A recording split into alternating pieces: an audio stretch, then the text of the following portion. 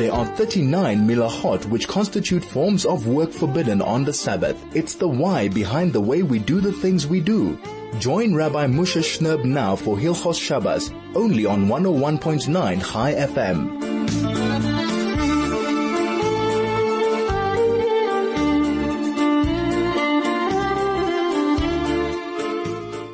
101.9 Chai FM. This is Friday afternoon in Johannesburg, and this is Erev Shabbos Kodesh, Parshas Vayishlach. Welcome all of our friends, all of our listeners to our new augmented soul-to-soul program on Friday afternoon. Right, if you've tuned in and you've looked at your watch, it's a little bit earlier than usual.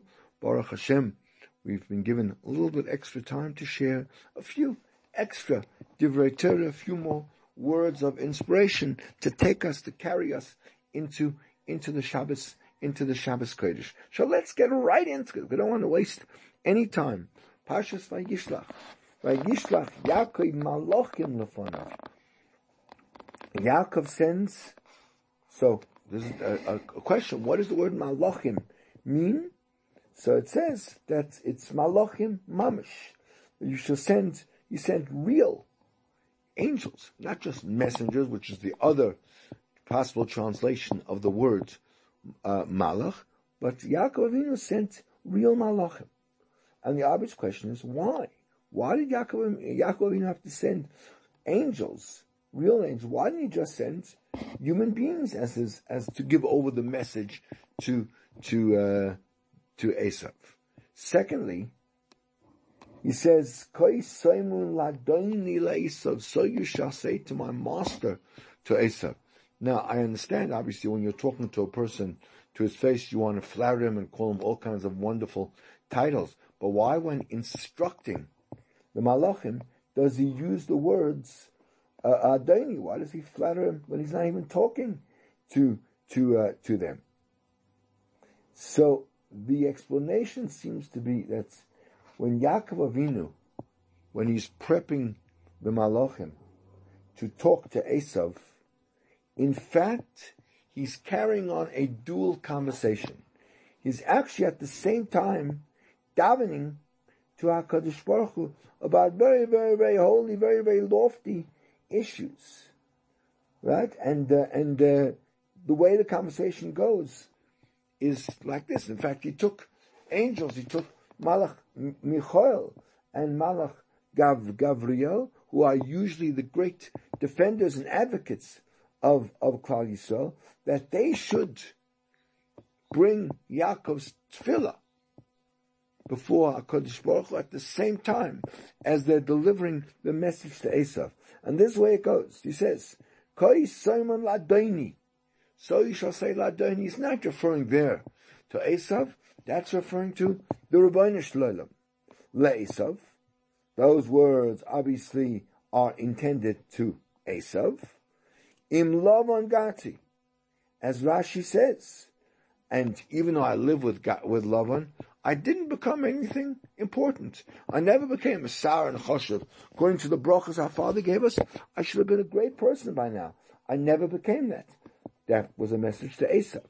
But as Rashi says in the second Pshat, Im Lavan Gati, and I kept Taryag mitzvahs, that was to the Rebbeinu Shalom. Look at me, I'm still shalom.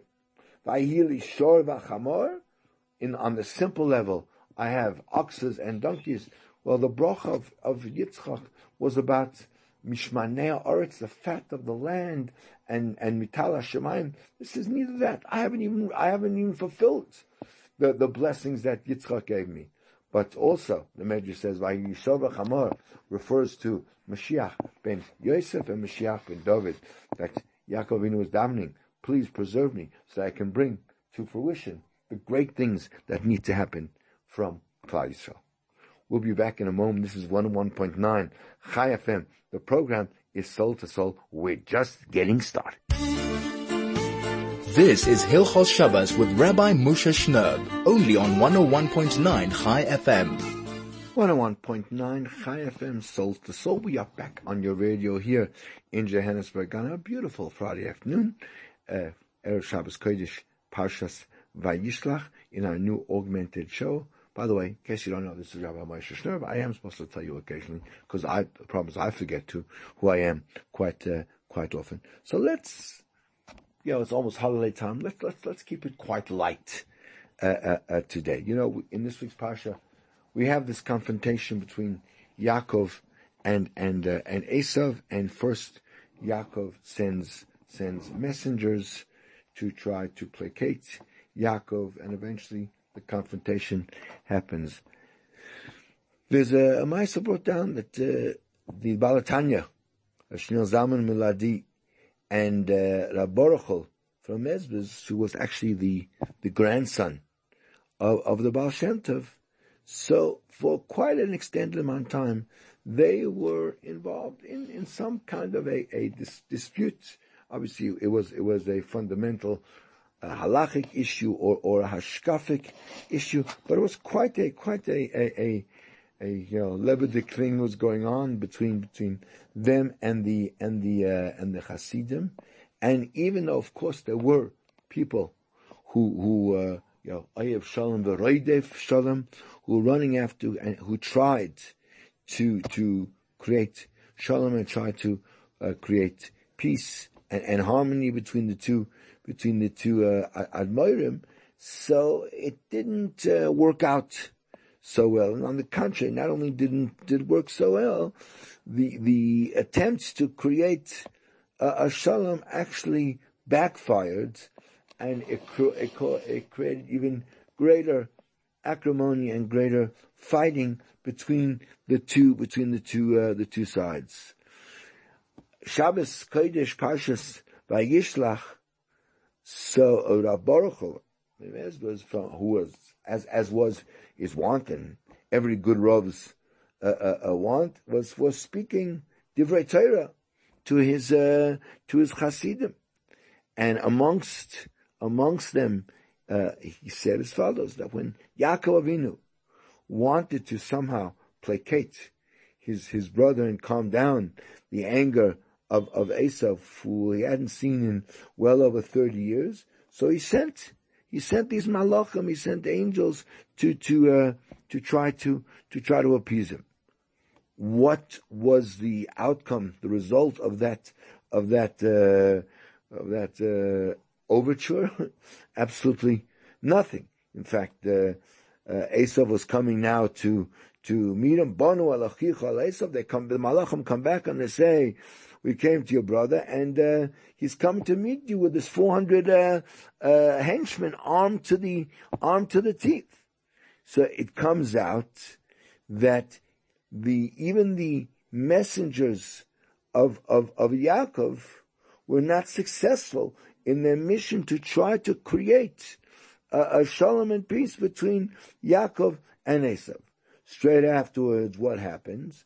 When the two brothers actually meet face to face, we're told that there was a moment of genuine rapprochement, of genuine coming together, of true brotherly love, and the two became very good friends again. Says Rav Baruch, this teaches us that when we're trying to make peace between two sides, you can't rely on intermediaries. You can't rely on third party, even if those third parties happen to be malachim, even if they happen to be angels.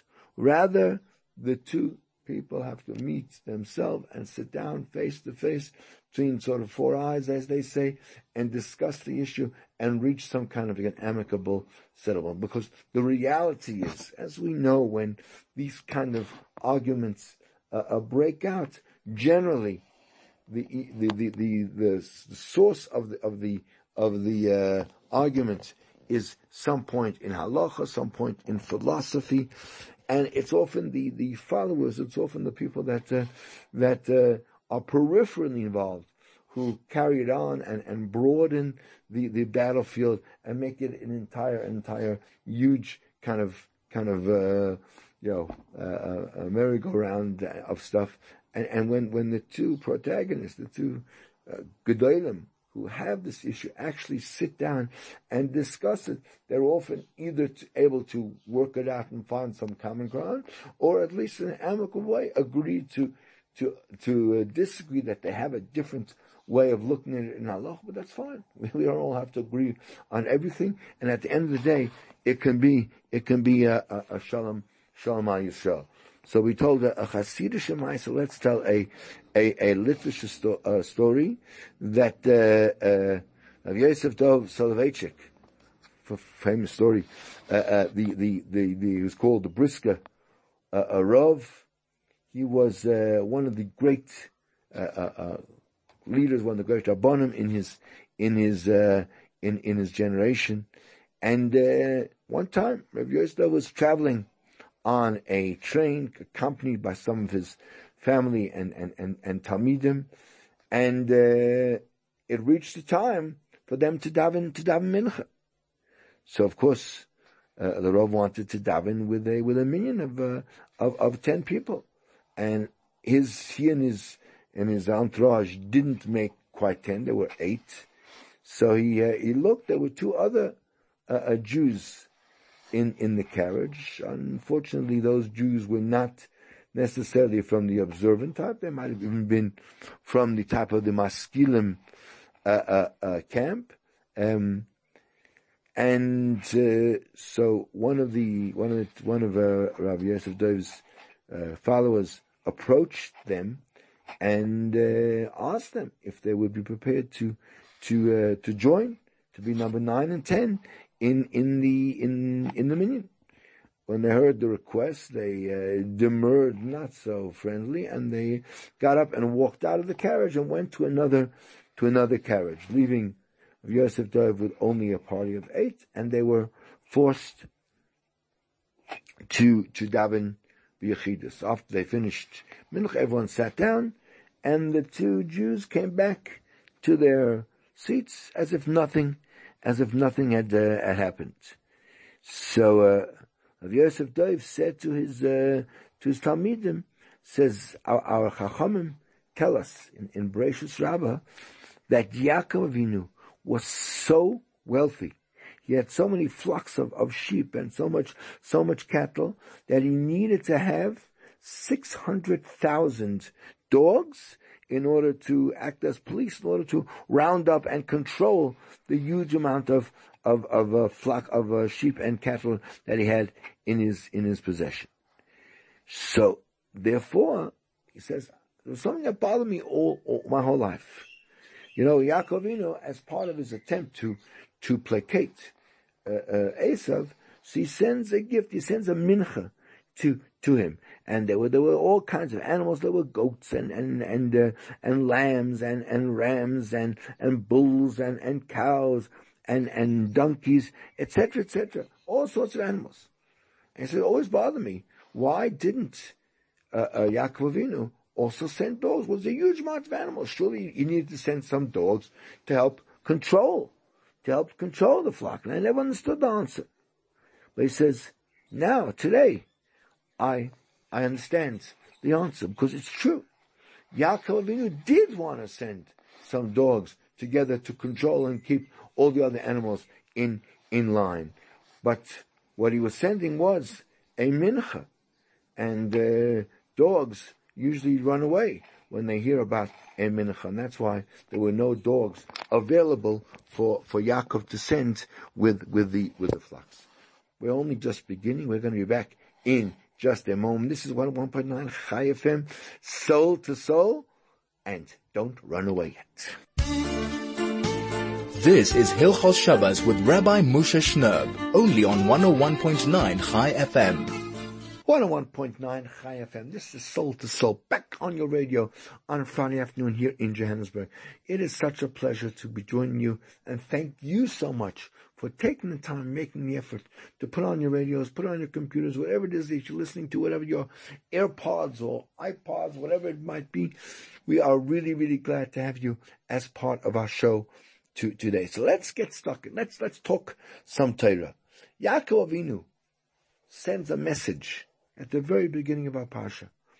He's on his way home. He's coming back from 20 years in Lavan's house on his way back to see his father, and he sends a message to Esav. Esav, who he knows is protagonist, Esav, who hasn't seen him for nearly 35 years, and there's no great love lost between them. He sends him the message and he says, Vayishavach im Lavan Gati, I've been living with Lavan, and I delayed coming back until now. And Rashi wants to know, what's the point of mentioning im Lavan Gati, that I've been with Lavan?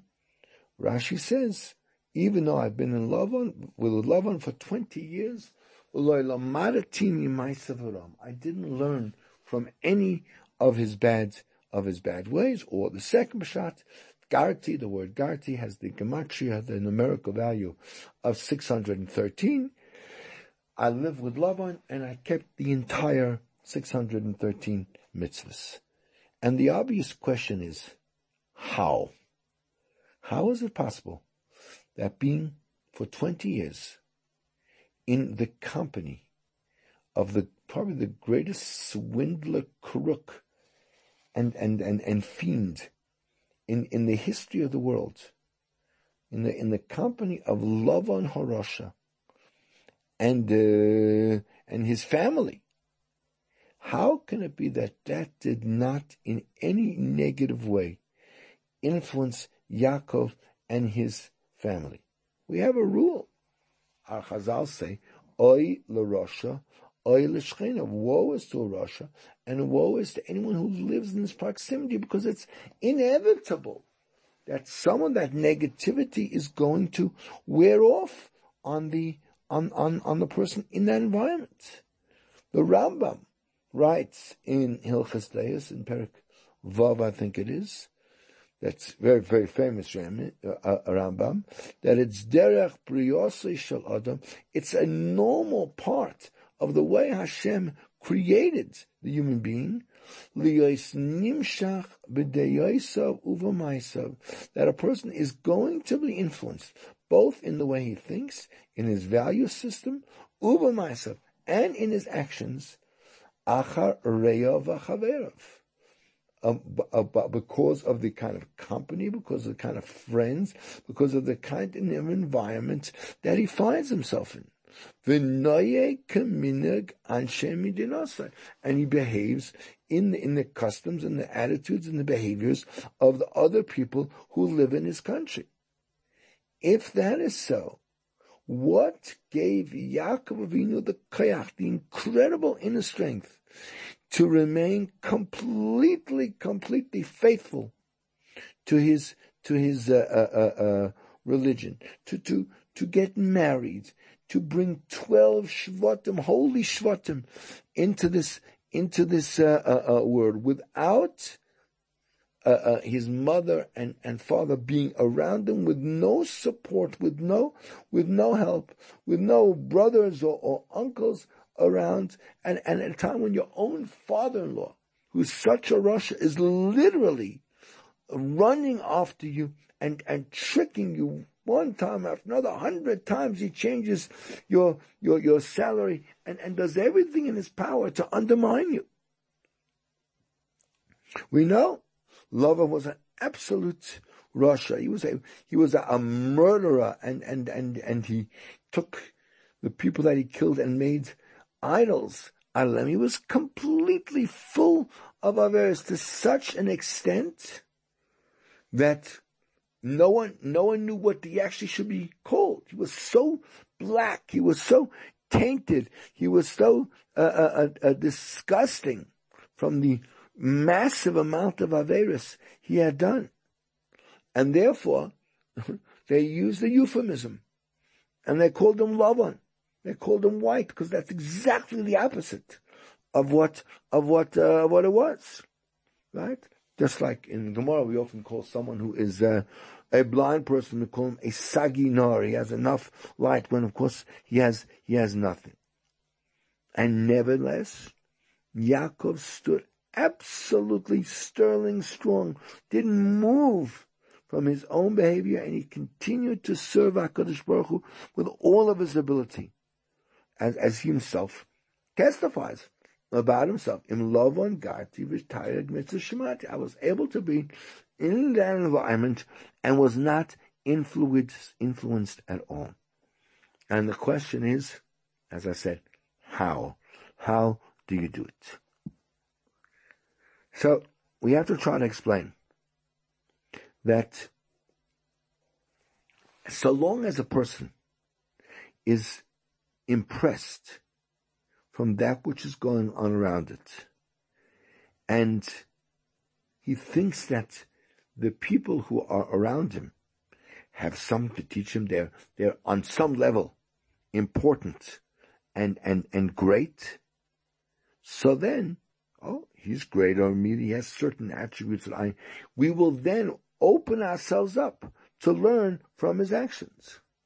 But if I believe that all the people that are in this environment are absolutely nothing compared to me, not that I would act in a disrespectful way to them, but I know in my heart of hearts that I am far superior to them, then I'm not impressed by anything they do, and therefore I have no desire to be attached to them, to be like them. Yaakov Avinu testifies about Lavan and says, Im Lavan garti va'echarata. I was with Lavan and I delayed until now. Vayili shor v'chamor tzayin ve'eved v'shevcha. And all these animals, oxen and donkeys and sheep and servants. In other words, Lavan himself was considered in Yaakov's eyes as being no more important than an ox or a donkey, a servant or a maidservant. And therefore, I didn't learn from him. There was nothing from him that I could learn. The Shulchan Aruch, in the very, very first halacha, brings the Ramah, and the Ramah says,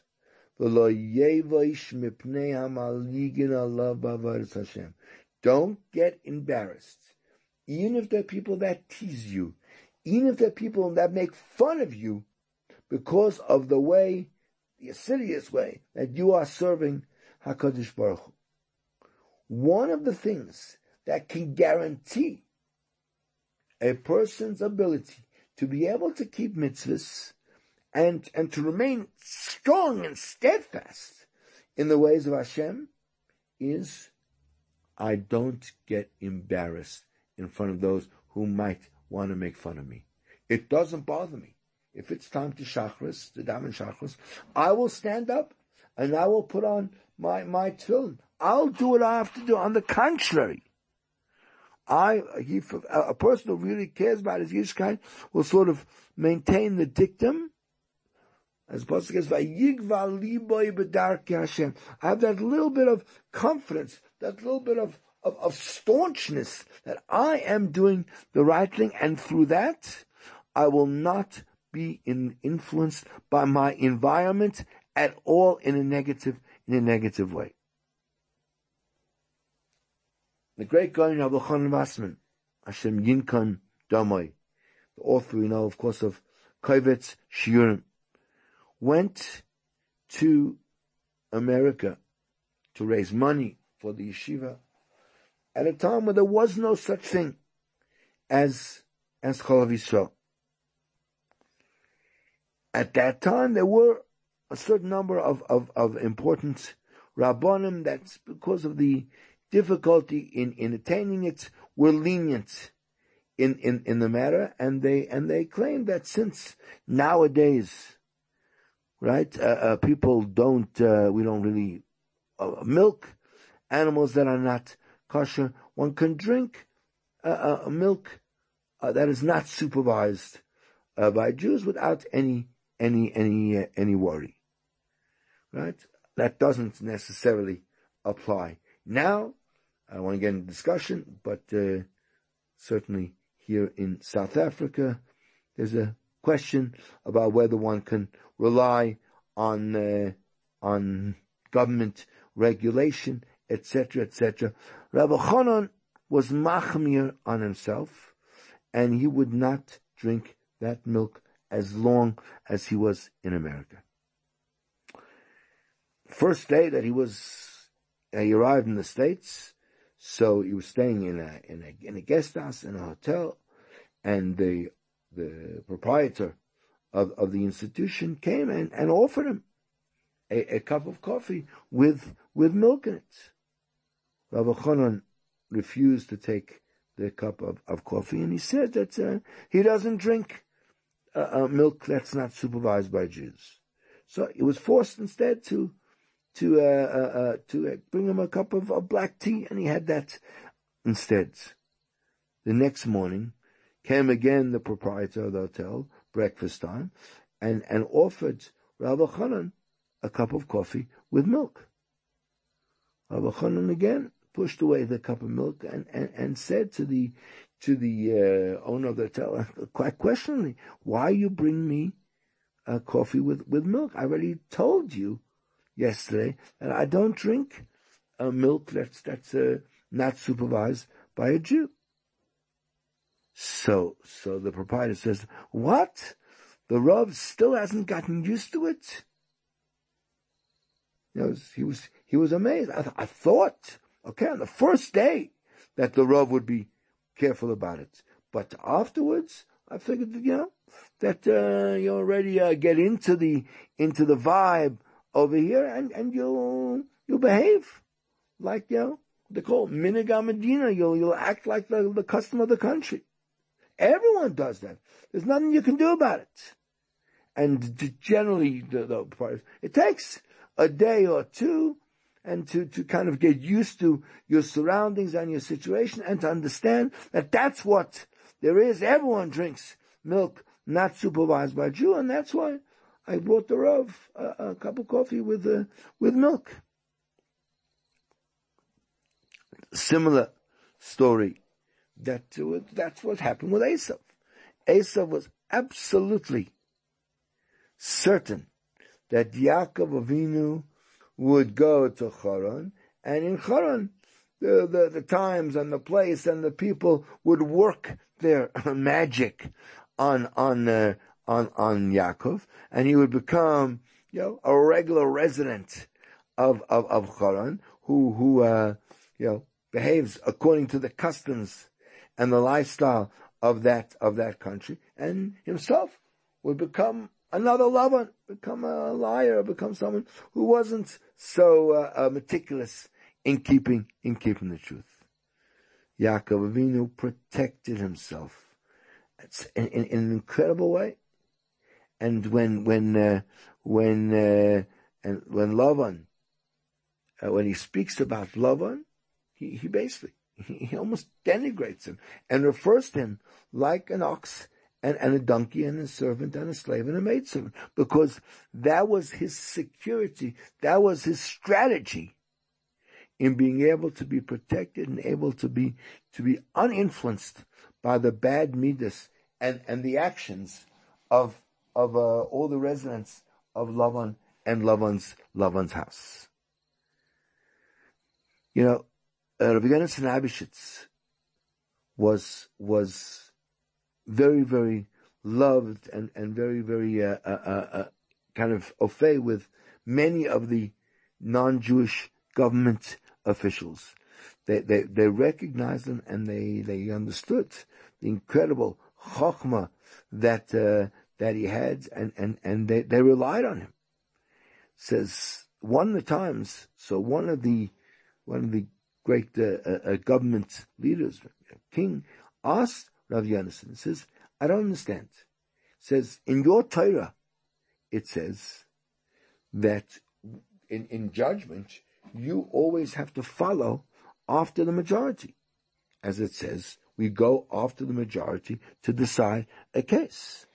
And since most of the world are not Jews, maybe 0.01% of the world population. So you should be like us and go after the majority. Rav Yonasan, in his incredible wisdom, didn't answer right away. He said to the ruler, I need you to think about this question before I answer such a difficult, such a complicated question. In the meantime, Rav Yonasan went out of the palace, and he began to scream, and he said, "Look! He started screaming, look! The king is riding on a horse in the heavens. Look up!" And Rabbi Yonasan turned to one of the priests that was standing there and said to him, "Look! Don't you see the king riding on a horse in Shemayim?" The priest, of course, was embarrassed to admit that the Jewish rabbi could see things that he couldn't even see. So he's just also started looking up, and he started calling out, "Look, yeah, wow, that's amazing. Look, can you see what I see? Look, the king is riding on a horse in the Shemayim." And after a few minutes, so another priest came by, and when he saw the two of them, his fellow priests, also pointing up to Shemayim, and in incredible amazement at what he was seeing, so of course he couldn't admit that he couldn't see a thing, and he also joined them, and he started looking up to the heaven, and he started screaming until very, very quickly a huge crowd gathered. More and more people kept coming, all of them looking up, not knowing what they were seeing, but they seen how everyone else was looking up and shouting and getting all excited. After a very, very short time, the street was packed with hundreds of people, all looking up at the heaven, all screaming, right? Look! Our king he's God. He's up in the heaven. In the meantime, so Rabbi Yonasan slipped away from the place, went back to the palace, and said to the king, "My master, the king, I have an answer to your question. Please come with me for 1 minute out onto the porch, and tell me, if you see, do you see yourself riding on a horse in the Shemayim?" So the king went to the porch, and he answered Rabbi Yonasan, "Absolutely. Certainly I don't see myself." So Rabbi Yonasan asked him and said, "Excuse me, just open your ears and listen to what everyone else is saying. They're all looking up there, they're all excited, they're all screaming, look, our master is up, our king is riding on a horse in Shemayim." How come you don't believe them? How come you don't go after? There are hundreds of people shouting that you're in heaven, and you're saying you're not. What kind of a majority is that? Asked the king. What are you talking about? This is a majority of people that are stupid, people that are gullible, people that are liars. What are they? They're making up things that have no reality in the world. How can I go after them? Says Rav Yonasan, that's the answer. We believe in the real HaKadosh Baruch Hu, in the real religion. Why should we go after a majority of people who are following something that's exactly the opposite of the truth? As we say, V'nosan lanu Teiras emes. Hashem gave us a Torah that was absolutely true. Teiras emes, Moshe emes, v'Seiras emes. If we believe that what we have is true, and we dedicate and devote ourselves to it with all our power, then we have the strength to be protected, to be strengthened, and to be ensured that we will not be influenced by the crazy, wild, and completely disenfranchised world that's around us. This is 101.9 Chai FM. The show is Soul to Soul. And This is the greatest Jewish radio station in all of Africa. This is Hilchos Shabbos with Rabbi Moshe Shnerb, only on 101.9 Chai FM.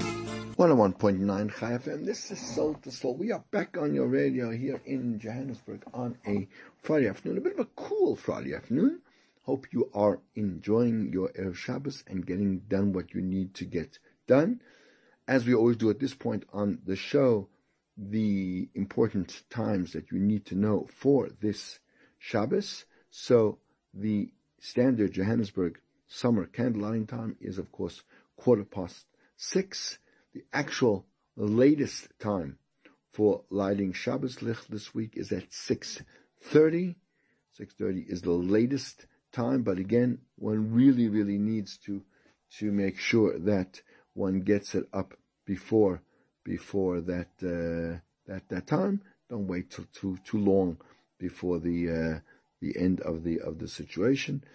If your shul accepts Shabbos, in other words, says Mizmor Shel Yom Shabbos, slightly later than that, then I guess you could extend until the time that the community that you are part of accepts Shabbos, provided it's before sunset. Sunset, of course, is at 6:48, 18 minutes after the actual latest time for lighting candles. The earliest time for lighting is by 5:25. One can already light Shabbos Licht. So that's certainly something to strive for, something to push for, to get your Shabbos started on a really, really good and positive foot. And even, as I say, sit down and eat the meal early. Certainly if you're not going to shul, or if you can find an early minyan to daven at. They have, I think some places have early Shabbos minyanim, which just makes it a little bit easier, especially if you have kids and you'd like the kids to be up for the Suda, which is so nice, such a special thing to have the children with you when you have the Shabbos meal. So certainly to try to get that organized. Tomorrow is, as you say, Shabbos Kodesh Parshas Vayishlach with the normal Haftarah, which is the book of Ovadia, certainly for the Ashkenazim. And Shabbos Kodesh ends tomorrow night at 7:25, getting towards our latest time. Interesting, in the morning, we've already passed the earliest sunrise. It's actually starting already almost to come back. But sunset is still getting later. We still have another about 15 minutes to go, slightly more, till the apex of the summer. And yes, this is the week in which Hanukkah, please God, will start. Please God, on Thursday night will be the first night of Hanukkah. So next Shabbos, which is Shabbos Kodesh Parshas Vayeshev, will be Shabbos Hanukkah, which is an unusual situation. Usually Shabbos Kodesh Parshas Miketz is the Shabbos that coincides with Hanukkah. But that's interesting. Maybe we'll have something to say about that next week as we do our Hanukkah show next week on Friday afternoon. Currently, we are learning the laws of Chol Homoaid, and we're talking about those people who are allowed to do malacha on Chol Homoaid. And we've already said that one of the restrictions and one of the many reasons, in fact, why a lot of the activities are forbidden on Chol Homoaid is because we don't want people to specifically leave things that need to be done and maybe that really could be done before the Chag starts, and do them in fact on Chol Homoaid, thereby really kind of embarrassing the Yontif, where instead of it being the time that it's supposed to be, it now becomes the time for us to catch up on everything that we need actually to be doing. You know, when we have a situation where there are things that are possible damages, things that could hurt a person or a person's property, and that, if that starts on Chol Homoaid, and we said that it's very possible it could cause a significant loss of money, Any example. Let's say we're talking about a case where you've had an infestation of who knows what, some kind of flying thing or crawling thing or running thing that has invaded your property. So you'd be allowed then to spray these creatures and get rid of it, because that was something that what needs to be dealt with. Otherwise, it can, depending what they are, eat your wood or eat your food or whatever it might be. But that would only be if the first manifestation of that attack happened over the Yom Tov. But if you knew about it long before Yom Tov, that you already need to spray, your area, your house, to protect against these chachas, and you just never kind of got around to it, and just pushed it off until Chol Homoaid. You're home, someone home all day. You don't want to leave workers in the house without someone there. So Chol Homoaid, people are home. So you figure, I'll push it off and do it then. So there, since you specifically pushed off the work to be done only on Chol Homoaid, so in that situation we forbade him to spray. You're never talking about an agricultural area, your plants or something like that. You're a farmer, you got a big field out there of whatever it is growing, and there are various things attacking it. You can, if you intentionally pushed it off until Chol Homoaid, you cannot do it on Chol Homoaid. And the general principle is as follows: that anyone who specifically leaves work over to do on Chol Homoaid, Chazal imposed a fine. Chazal was strict upon him and will not allow him to do that work, even if now, because you've been lazy and haven't sorted it out before, now you're going to claim, now it's a davra over. Now, if I don't do something about it now, it's going to cause a loss. Thank you very, very much. Why didn't you do something about it last week or 2 weeks ago, or when you first noticed the problem and sorted it out then? Why did you specifically wait for Chol Homoaid? Because we said that the permit to do any kind of work under the banner of a davra over is something where loss is going to become, is only in a desperate situation for someone who is absolutely necessitated to do malacha on Chol Homoaid. In order, I have to do the malacha now in order to be saved from some kind of loss or some kind of anxiety or pain, but not for someone who really could have ameliorated that pain and that suffering by doing something about it weeks before, and just you decided to leave it over for Chol Homoaid, and now it's become an urgent thing. And even if it's what you want to do is not a difficult task, it's something that's quite easy, and you can get a non-Jew to do it, the answer is no, says the Mishnah Berurah. You may not do that on Chol Homoaid. And even if, let's say, you didn't know that, you weren't aware that it's forbidden, you haven't listened to our Hilchos Chol Homoaid show, and you don't yet know that it's also to specifically leave work over to do on Chol Homoaid. But nevertheless, it does make a difference. Since you specifically organized that this job should be done, the job is not allowed to be done on Chol Homoaid. If you did intentionally leave work over for Chol Homoaid, and now knowing that you shouldn't, you nevertheless wantonly went and did the work anyway on Chol Homoaid, so the poskim say, Shulchan brings it down, that you're not allowed to have any benefit from whatever profit, whatever you earn from that work. You're not allowed to have any benefit, any benefit from it. We're going to be going to the shops now, just for a moment, and then we'll be back with our final segment. This is 101.9 Haifa, and the program is Soul to Soul. Please don't run away yet. This is Hilchos Shabbos with Rabbi Moshe Shnerb, only on 101.9 Chai FM. 101.9 Chai FM. We're back on your radio. Rabbi Moshe Shnerb here with the Soul to Soul program for Friday afternoon as we approach the bewitching hour of 3 o'clock, where we'll have to make way, Be'ez Hashem, for some other amazing programming and some wonderful music to get us into the Shabbos mood. We were talking about someone that against the instructions of the Chazal, of the Halacha, goes and sort of schedules work specifically to be done on Chol Homoaid, even though it should have been done before.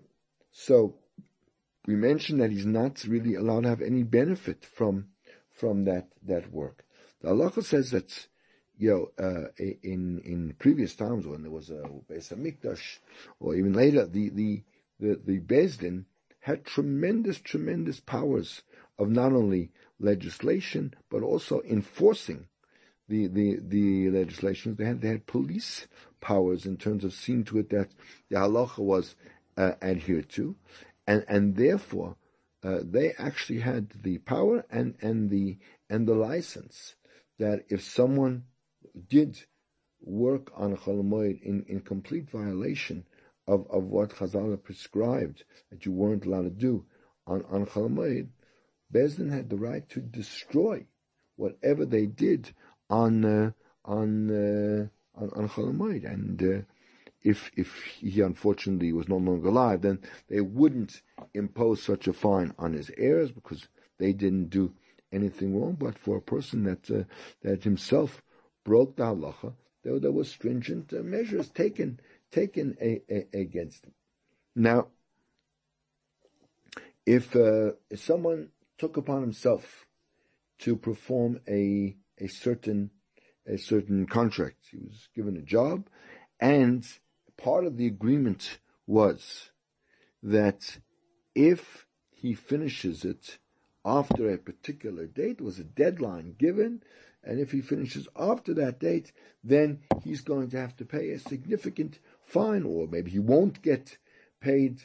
He'll have to sort of give up the money he's supposed to get, or pay money back for the fact that he missed the deadline and was late.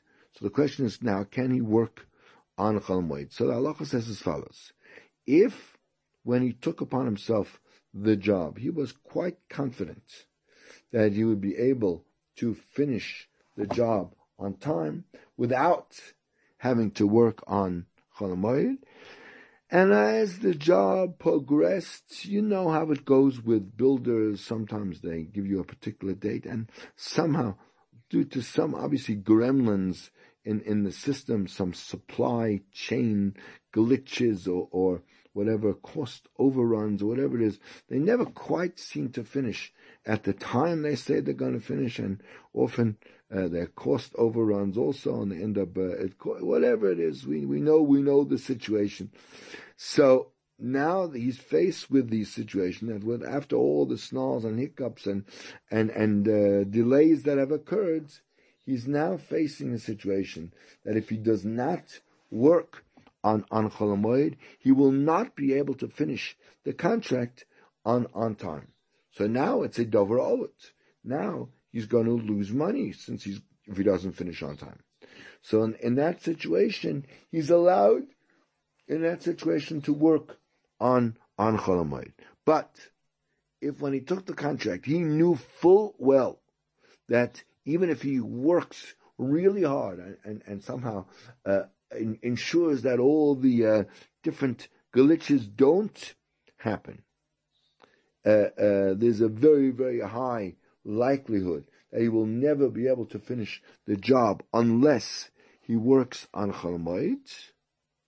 So then that is a situation where, of course, he had no right to take that job when he knew he was going to have to work on Chol Homoaid, and then it would be forbidden. Then that's considered as if you deliberately set aside to work on Chol Homoaid, and he would not be allowed to work then on Chol Homoaid. And just generally, one needs to know that the allowance to work on Chol Homoaid is only in specific questions. Each one has to be dealt with. There's no blanket allowance in most situations to work on Chol Homoaid, right? It's something that is not going to happen every Yom Tov. Something that can happen once in a while, where a person has a particular situation, and you'll ask a question in that situation.